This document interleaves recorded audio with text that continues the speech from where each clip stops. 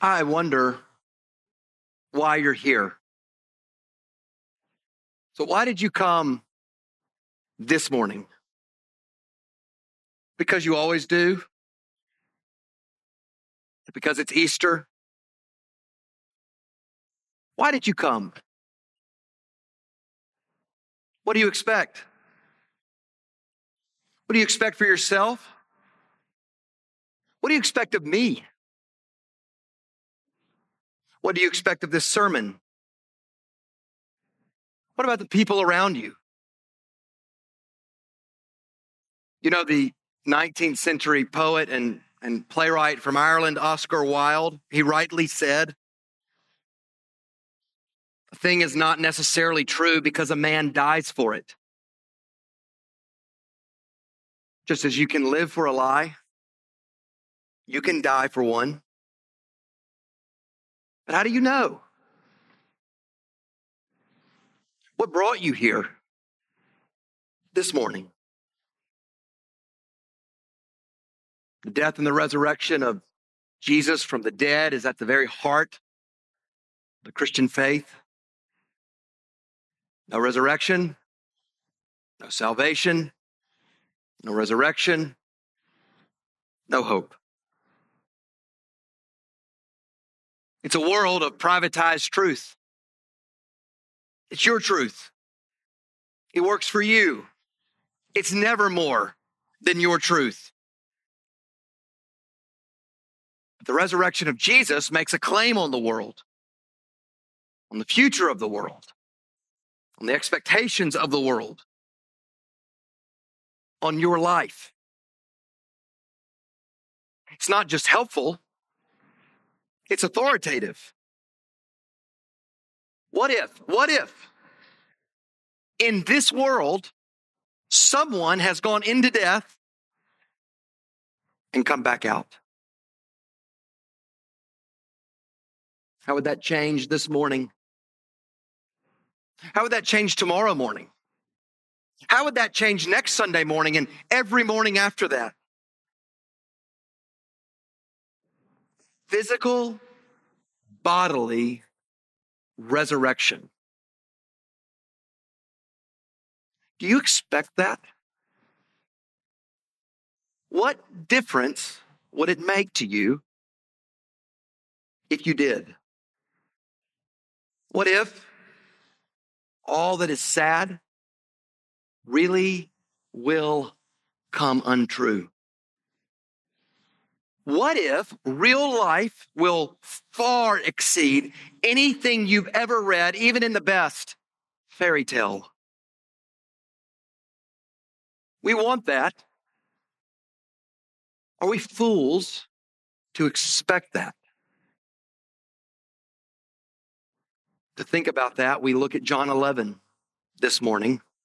John chapter 11, it's a passage in which Jesus exceeds. He upends even the greatest expectations. He raises Lazarus from the dead. He's done many signs. This is the sign that exceeds them all. In this world of death, Jesus brings about a resurrection. And that should change everything that you expect for your own life. So we're in John 11, and we're going to look at the first 44 verses of this chapter. Here's what I want you to see as we work through it. Jesus resurrects the dead to life because Jesus is the resurrection and the life. Jesus resurrects the dead to life because Jesus is the resurrection and the life. This passage, this historic event, is meant to reveal to you God's glory in Jesus Christ. And this text today is all about glory. So it's glory that will define our points as we work through it. Let's begin by seeing glory delayed. glory delayed. That's the first point. And we'll look at the first 16 verses. Glory delayed.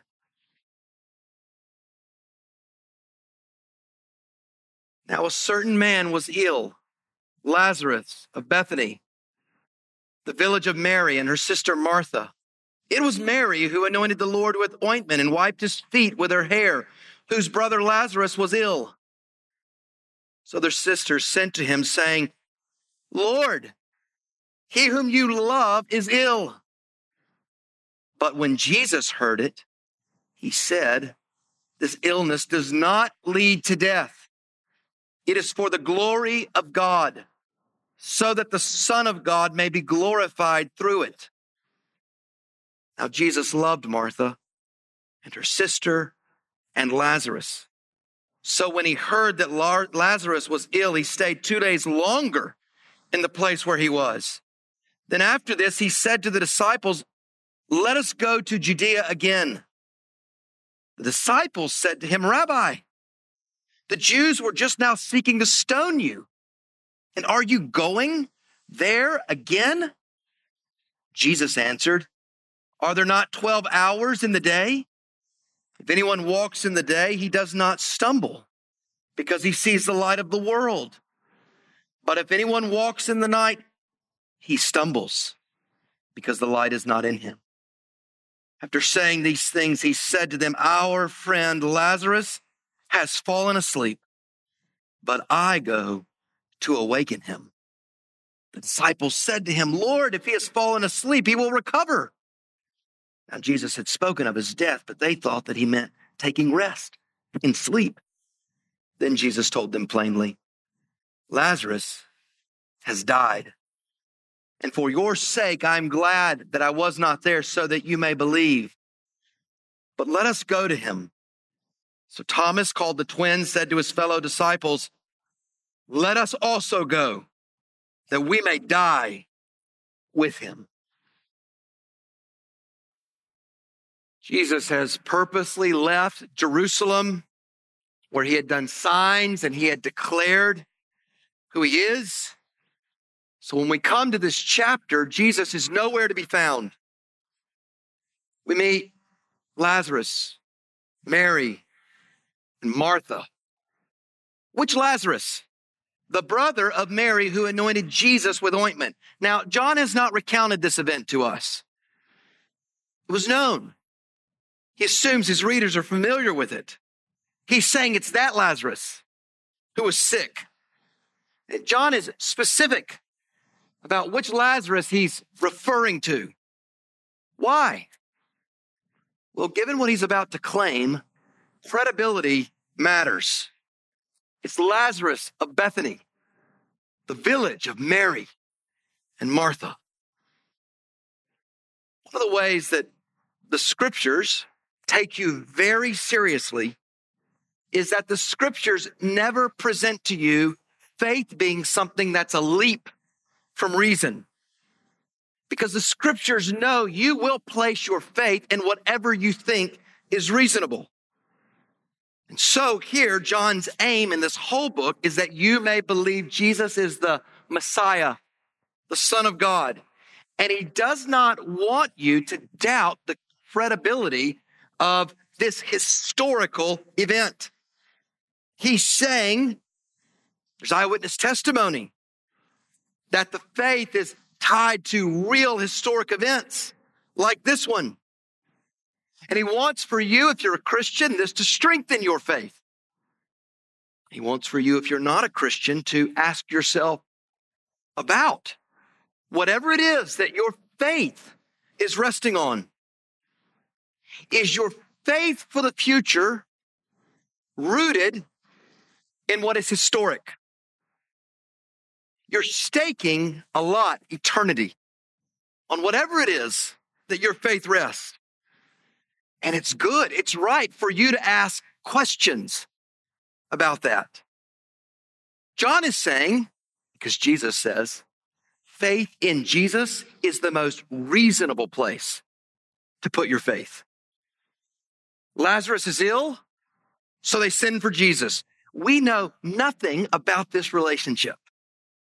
If you're like me, you want to know more.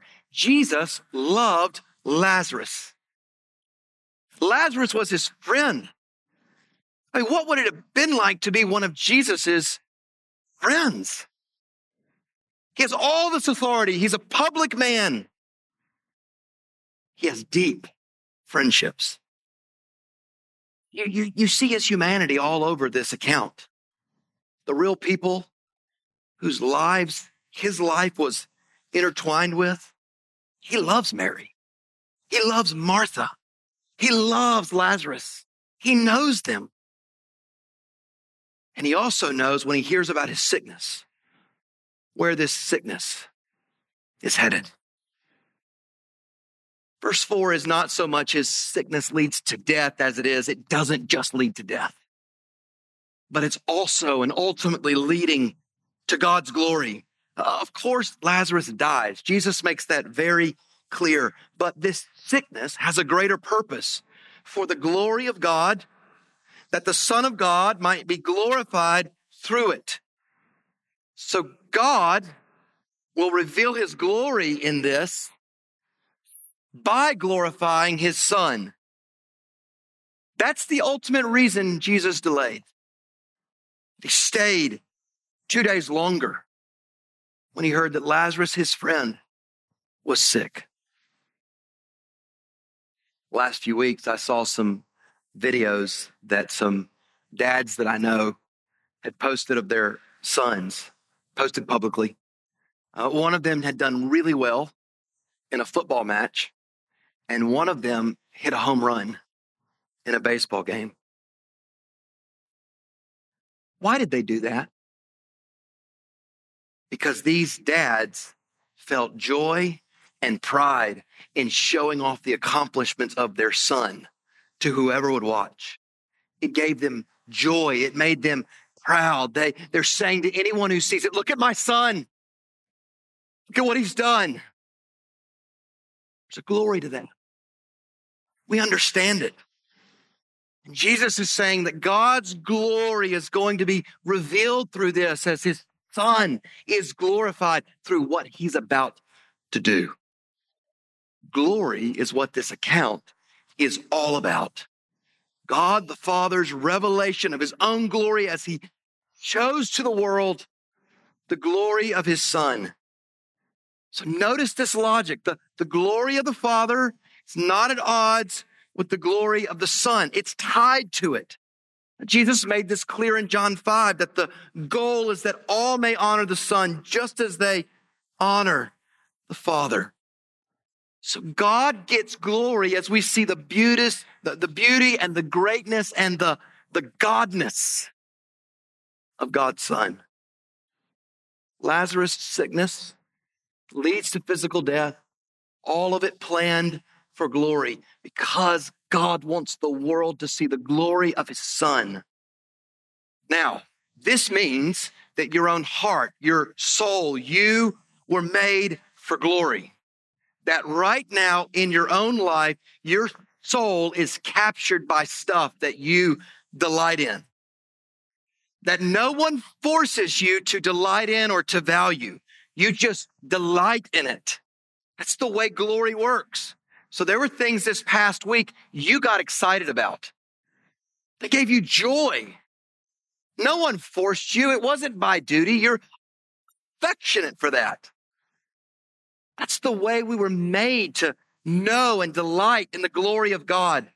Jesus delays seeing Lazarus so that human beings would delight, see the glory of God's Son. It's in his love that Jesus means to interrupt you in your lesser glories. Just as he's going to go to Lazarus and wake him up, he means to wake you up from deadly glory. We're so dazzled by, we're impressed with, we boast in, we live for glories that are infinitely less than our hearts were made for. We are, as C.S. Lewis so rightly said, half-hearted creatures, fooling about with drink and sex and ambition, when infinite joy is offered us. Like an ignorant child who wants to go on making mud pies in a slum because he cannot imagine what is meant by the offer of a holiday at the sea. We are far too easily pleased. And so Jesus waits. Think about that. His friend is sick, and he waited. Did his waiting make sense to anyone? No. Was his waiting good? Yes. His wisdom was best seen after the time. Jesus doesn't work on our timetable. He works on his. If you've been a Christian for any period of time, you know how perplexing the ways and the timing of God can be. But in the end, wouldn't Lazarus, wouldn't his sisters, wouldn't many others see his wisdom? Won't you? I mean, maybe right now as you sit there, you are urging Jesus, work now. And from your limited vantage point, it appears he's inactive. And yet he's intentionally active, working for a later and a better time. You're in the middle. You're not at the end of the story. Jesus is working only as he sees the Father working. And for his people, that always means he will only do the most good. He was, he is, he always is actively working. And it means that as you wait, actively trust him. His disciples protest. Don't go. In that region, Jesus had just been almost stoned. It was to Judea. It's a several-day journey into Bethany. And it's in response to that protest that he asked in verse 9, are there not 12 hours in the day? If anyone walks in the days, he does not stumble because he sees the light of the world. But if anyone walks in the night, he stumbles because the light is not in him. Okay, in the literal sense, that's true. They worked all day, and then they would stop working at night. But for Jesus, walking in the day is to walk in spiritual light. It's to walk seeing the light of the world. And to be in spiritual darkness is to walk at night, apart from Jesus, who is the light. You remember Nicodemus. When did he come to Jesus? He came at night. And what did he not understand? What Jesus meant when he said to enter the kingdom, you must be born again. And how did he leave Jesus? He went back out in the darkness, a man in spiritual darkness. Jesus delays so that his disciples will not be in the darkness. His hour has not come, and to walk in the light means he goes to Judea, no matter the danger, no matter the cost. And it's then, verse 11, probably by supernatural knowledge, he declares, Lazarus has fallen asleep, but I go to awaken him. Just as Mark taught in Daniel 12 this morning, falling asleep in other places in the Old Testament as well was a way of referring to death. And unsurprising, Jesus' disciples misunderstand him again. Jesus tells them plainly, Lazarus has died. But he's glad he delayed because for his sake, he wants them to believe. So he says, let us go to him. What's he doing? He's going to his friend in his death. He's putting himself in danger to do so. And he will wake his friend up. Jesus is a man who at every moment is concerned for others, even when it means cost to himself. Actions speak louder than words, but how loud are your actions when they verify the words that you've spoken? Jesus' love for his friends is proven by the journey he makes. What didn't make sense to them immediately would make sense eventually. Jesus is willing to go to death to bring about resurrection. And Jesus hasn't changed. His disciples thought he would die. Thomas, embedded in history as doubting Thomas, is the one who shows the courage. Let us also go that we may die with him. He speaks better than he knows. He speaks better than he and the other disciples will do. He loves Jesus. He has tremendous zeal, but he has great need for understanding. There is no dying with Jesus. When the hour comes, his death will be a wholly unique one that we cannot repeat. He must suffer alone. Jesus aims to be glorified. And so then, as he's done in his death, he delays. Glory delayed leads to glory declared. Glory declared. That's the second thing we see in this passage. Glory declared. Look down at verse 17. We'll go to 27. Now, when Jesus came, he found that Lazarus had already been in the tomb 4 days. Bethany was near Jerusalem, about 2 miles off, and many of the Jews had come to Martha and Mary to console them concerning their brother. So when Martha heard that Jesus was coming, she went and met him. But Martha remained seated in the house. Martha said to Jesus, Lord, if you had been here, my brother would not have died. But even now I know that whatever you ask from God, God will give you.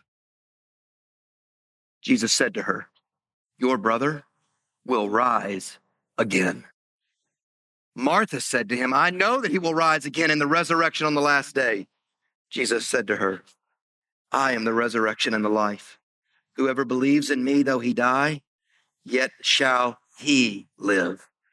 And everyone who lives and believes in me shall never die. Do you believe this? She said to him, yes, Lord. I believe that you are the Christ, the Son of God, who is coming into the world. His delay led to Lazarus's death. Dead. For 4 days. Quite a lot of Jews had made this trip 3 kilometers from Jerusalem out to Bethany. Most likely, Mary and Martha were prominent, known.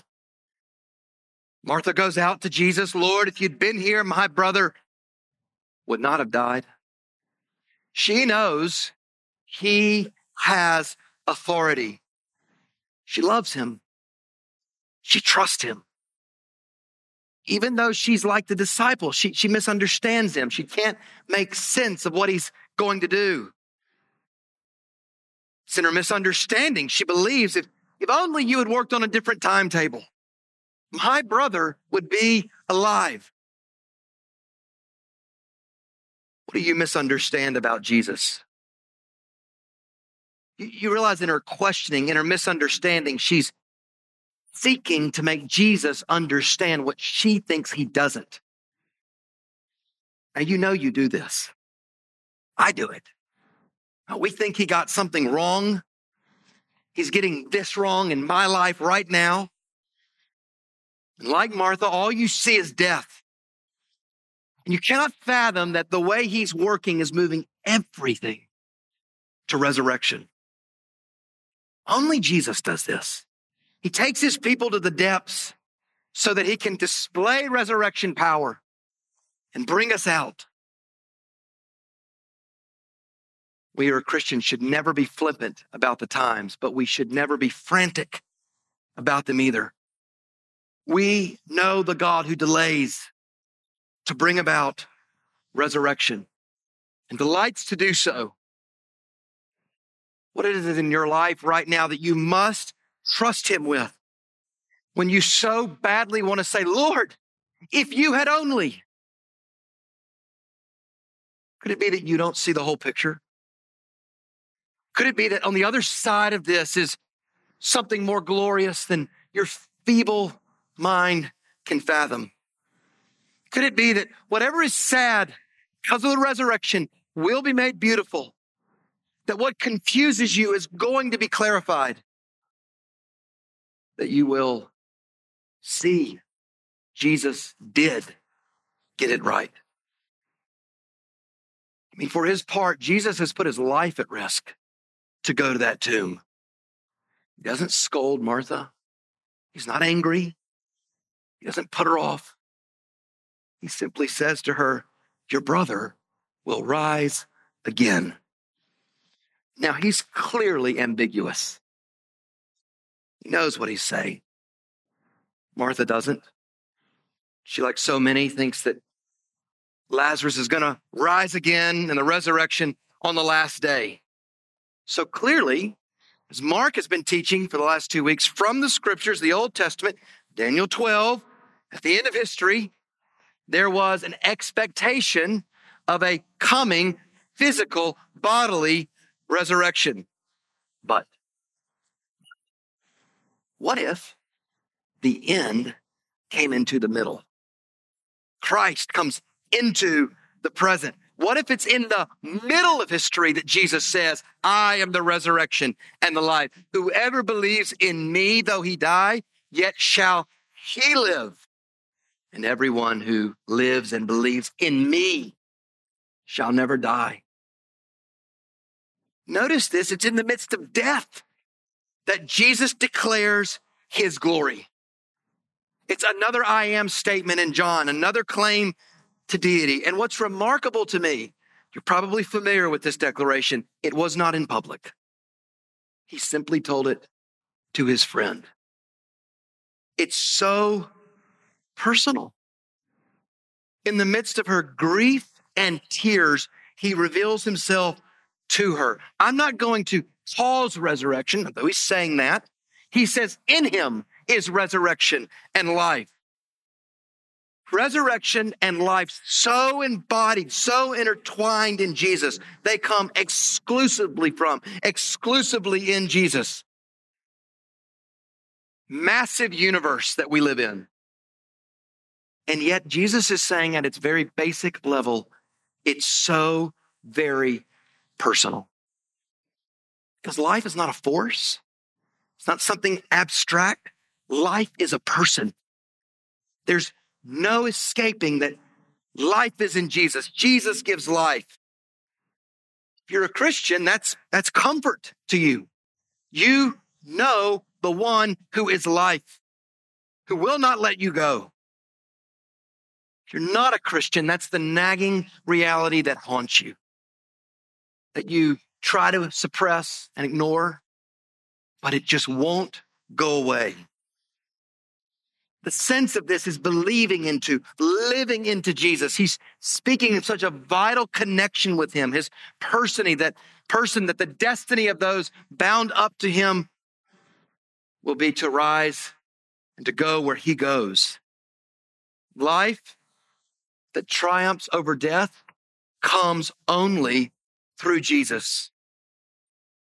In a world that largely ignores death, that does all that it can to not think about death, that just so easily uses platitudes like he's in a better place now, Jesus is very specific.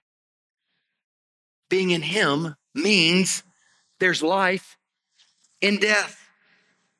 Life not just that the world cannot take away, but that death cannot touch. On the playground when I was a kid, we played a game called Red Rover. Who's here heard of Red Rover? About what I thought. I'll explain it to you. So all of these kids would line up on one side of the playground, and we would all lock our hands together like this. And on the other side of the playground was another group of kids who locked their hands together. And you would stand in a line, and one side would say to the other side, Red Rover, Red Rover. And we would say the name of someone on the other side, send Josh right over. And at that point, Josh or whoever was called would run as fast as they possibly could to break the chain, to break the link of the hands.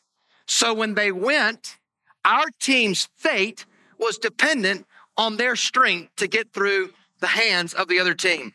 Our destiny tied up with their destiny. And if they could break through the hands on the other side, they They would win. We could take people back with us. But if not, they were captured. And they locked hands with the other side. That's what death has been for centuries. It's called name after name. And it said, send that person right over. And every person who has gone into death has gone in, has never come back. No one has broken through. And here, if Jesus is what he's saying is being true about him being the resurrection and the life, he's saying he can go over and he can come back. And maybe people can come back with him, but death will go with him. This is resurrection teaching even before there's a resurrection. Here's Jesus calling his shot, declaring his glory. Here's Jesus saying, there's no neutrality. And so he declares this and he turns to Martha and he says to her, do you believe this? It's one thing for her to be fascinated. It's one thing for her to be comforted by him, enthralled with him. It's a whole nother thing for her to personally believe in him. He reveals himself. It demands a response, and she gives one. Whatever she thought, yes, Lord, I believe you are the Christ, the Son of God. Do you remember last week we were in chapter 10, and the major contention was that the Jewish leaders did not like the fact that Jesus claimed to be the Christ. They considered it blasphemy that he said he was the Son of God. Do you know why John wrote this whole gospel? That we might believe that Jesus is the Christ, the Son of God. And here in the middle, Martha believes and she confesses. We're meant to model her faith. Jesus is the resurrection and the life because Jesus is the Christ, the Son of God. Do you believe this? The revelation and declaration of his glory is the surest place for your faith. Like this woman, like the Samaritan woman, you are meant to believe and confess him. Jesus declares his glory, and Martha perceives it. But he declares his glory because in this world, his glory has been defamed. That's our third point.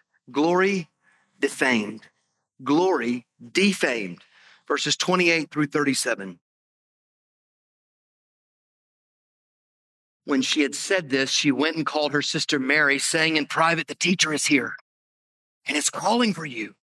And when she heard it, she rose quickly and went to him. Now Jesus had not yet come into the village, but was still in the place where Martha had met him. When the Jews who were with her in the house, consoling her, saw Mary rise quickly and go out, they followed her, supposing that she was going to the tomb to weep there. Now when Mary came to where Jesus was and saw him, she fell at his feet, saying to him, Lord, if you had been here, my brother would not have died. When Jesus saw her weeping and the Jews who had come with her also weeping, he was deeply moved in his spirit and greatly troubled. And he said, where have you laid him? They said to him, Lord, come and see. Jesus wept. So the Jews said, see how he loved him? But some of them said, could not he who opened the eyes of the blind man also have kept this man from dying? It's a funeral scene. It's all covered with weeping and death. It's the reality of this fallen world. It's not the reality we were made for. This is the world into which Jesus came. The glory of life, defamed, dishonored by death. You're so familiar with this scene that it does not shock you. And it should. The evidence that this is a fallen world is seen in the fact that death is expected. It's resurrection that is explained away, not believed. It's in her tears that Mary makes the same confession as Martha. If you'd been here, he wouldn't have died. She wept. The Jews with her wept. Jesus worked to bring every one of their lives, all of them, to this moment of death and weeping everywhere. This would have been a scene of loud weeping, overwhelming sounds. And it says Jesus is seeing this, surrounded by this. He is moved in his spirit, not just moved, troubled. That is more than just being sad. Jesus is angry. What's he angry about? Sin and death, havoc. It's wreaked. It's brought about in God's good world. Sin that has defamed the glory of God. Human beings made to live forever, reflecting the glory of God, made in God's image, subjected to, under the power of, destined for death. In a world of tears and death, God's glory has been defamed. And here's Jesus. He sees the reality of this world created through him, for him, by him. And he's angry. He's righteously angry. What makes you angry? You can tell a lot about what you value, what you love, what you glory in by whatever it is that makes you angry. Does your anger revolve around what offends you or what offends God? Jesus was righteously angered by what sin had done to his world. What makes you angry reveals what you really love. There is unrighteous anger, but there is righteous anger. In the midst of righteous anger, what does Jesus do? He wants to know where his friend is laid. It's there we read, Jesus wept. Real tears. Does Jesus know where this is headed? Of course he does. And yet he cries. Grief matters. Death is not natural. Death is the enemy that has called human beings over again and again and again, whose shackles no one has been able to break.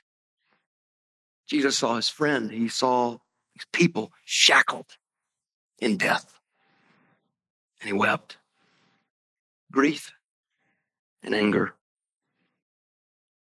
Is it right to celebrate someone's life when they die? Of course it is.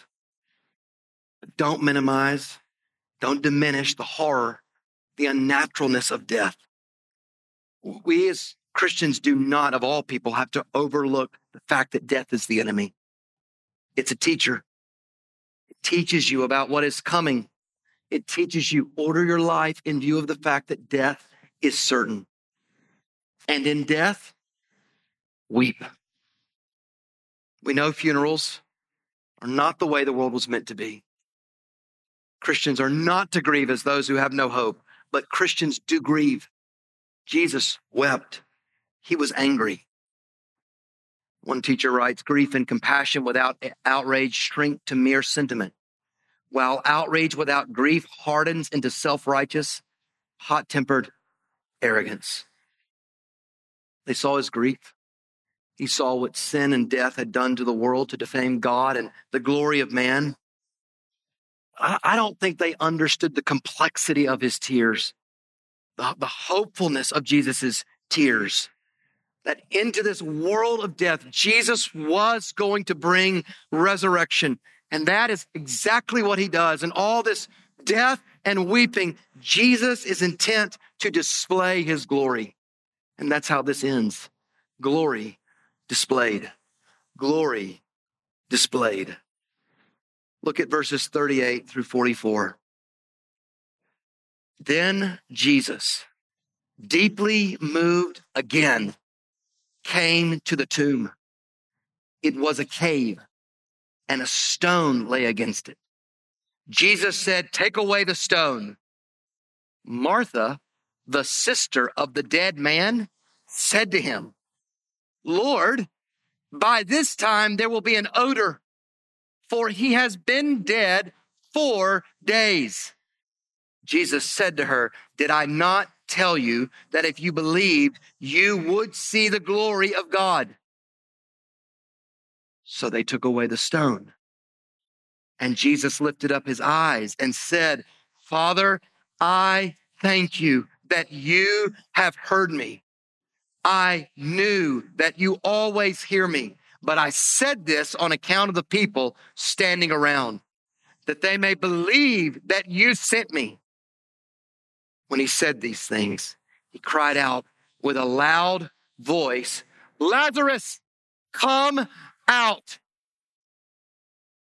The man who had died came out, his hands and feet unbound with linen strips and his face wrapped with a cloth. Jesus said to them, unbind him and let him go.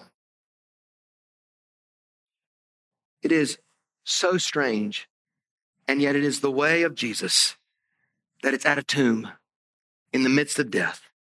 He clearly displays his glory. He's journeyed in danger, come to this point, a stone laid against the tomb. This man is dead. The odor, the stench of death is their only expectation. Hopelessness reigns at that tomb. The last thing on any of their minds, resurrection.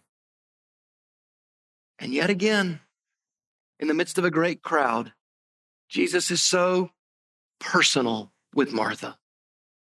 In her ignorance, he meets her. In her despair, he meets her. This is the grace of Jesus. Did I not tell you that if you believed, you would see the glory of God? She couldn't fathom Jesus meant to do something so good, so glorious. Jesus delights. He will show his people glorious goodness on a level we cannot fathom. What he wanted for his disciples, for his friends, is no different from today. In this age so marked by death, weeping, God's glory may be delayed. It's certainly been defamed. It will be displayed visibly, surprisingly, publicly. He's already prayed to the Father, and so out loud, he thanks the Father that he's heard him. He prays for their benefit, for their sake, that they would believe. And it's only after that that he cries out with a loud voice, Lazarus, come out. Can you imagine the silence? The tension. Could have cut it with a knife. The stone is already rolled away. What will happen? Can a man who has gone into death come back into life? It was as close to the new creation as this old creation has ever come. It was as close to the old creation as creation had ever come, that the one through whom and by whom and for whom all things were created, the one who was the Word who spoke creation into existence, called Lazarus out of the tomb. Was the word of Christ or the death of Lazarus more powerful? And not even death could resist that voice. Because nothing in the universe is more powerful than the word of Christ. His word raises the dead. His word gives life to dead hearts. By his Spirit, he says, come out. He went after his friend Lazarus. He called him out of death. And this is what he does for every sinner he calls. Do you hear his voice personally? As you hear of his person, as you hear of his work, who did not just go through danger to Lazarus' death, he went straight into danger to go to his own, to be crucified, to take wrath he never deserved on himself from sinners who had defamed his glory so that he might be rendered without glory on the cross. The one who would raise Lazarus from the dead himself would be raised. He's the only one, unlike Lazarus, who goes into death And he comes back out and he's alive forever. The resurrection and the life. Whatever lesser glories or joys that you live for, know the joy of turning from them and coming to Jesus by faith. He calls you to come out to his glory. Glory was displayed at that tomb that day. The man who died came out, bound with the clothes of death, freed from the shackles of death. It's fascinating to me that John doesn't tell us anything that Lazarus said. We know nothing of his reaction because it's not the point. Point is that Jesus is the resurrection and the life, and so Jesus has the authority to raise the dead. Friends, on this Easter Sunday, what was true for Lazarus was true for Jesus. Jesus' crucifixion, his death, did not lead to death. It was for the glory of God, so that the Son of God would be glorified through it. As Lazarus died, Jesus died, but as the only one who went into the grave, not having fallen short of the glory of God, Jesus was raised to glory. Do you believe this? What did Jesus say about Lazarus' sickness when he learned about it? He said it was for the glory of God, that they might see his own glory. And what has happened? Mary and Martha believe. If you look down to verse 45, many of the Jews believed. Only with Jesus does death lead to glory. Lazarus' death and resurrection points forward to Jesus' death and resurrection. It points forward to your death and resurrection. The resurrection means that there is a great reversal coming in this world. One of my historical heroes, J.C. Ryle, said there is a resurrection after death. The life we live in the flesh is not all. The visible world is not the only world with which we have to do. All is not over when the last breath is drawn. The trumpet shall one day sound, and the dead shall be raised incorruptible. What did you expect this morning? What do you expect for the future? Does your life genuinely demonstrate that you expect nothing less than resurrection? When Jesus, the world over, calls his people by name to come out. While death is a present reality, because of the resurrection of Jesus, it will not have the last word. Because of his resurrection in history, attested by eyewitnesses, there will be a day when not just one, but countless graves and tombstones will be opened. Oscar Wilde was right. A thing is not necessarily true because a man dies for it. But if a man is raised from the dead, that changes everything. Your life, your expectations, your present, and your eternal future. Christ is risen. Christ is risen. Christ is risen. Christ is risen.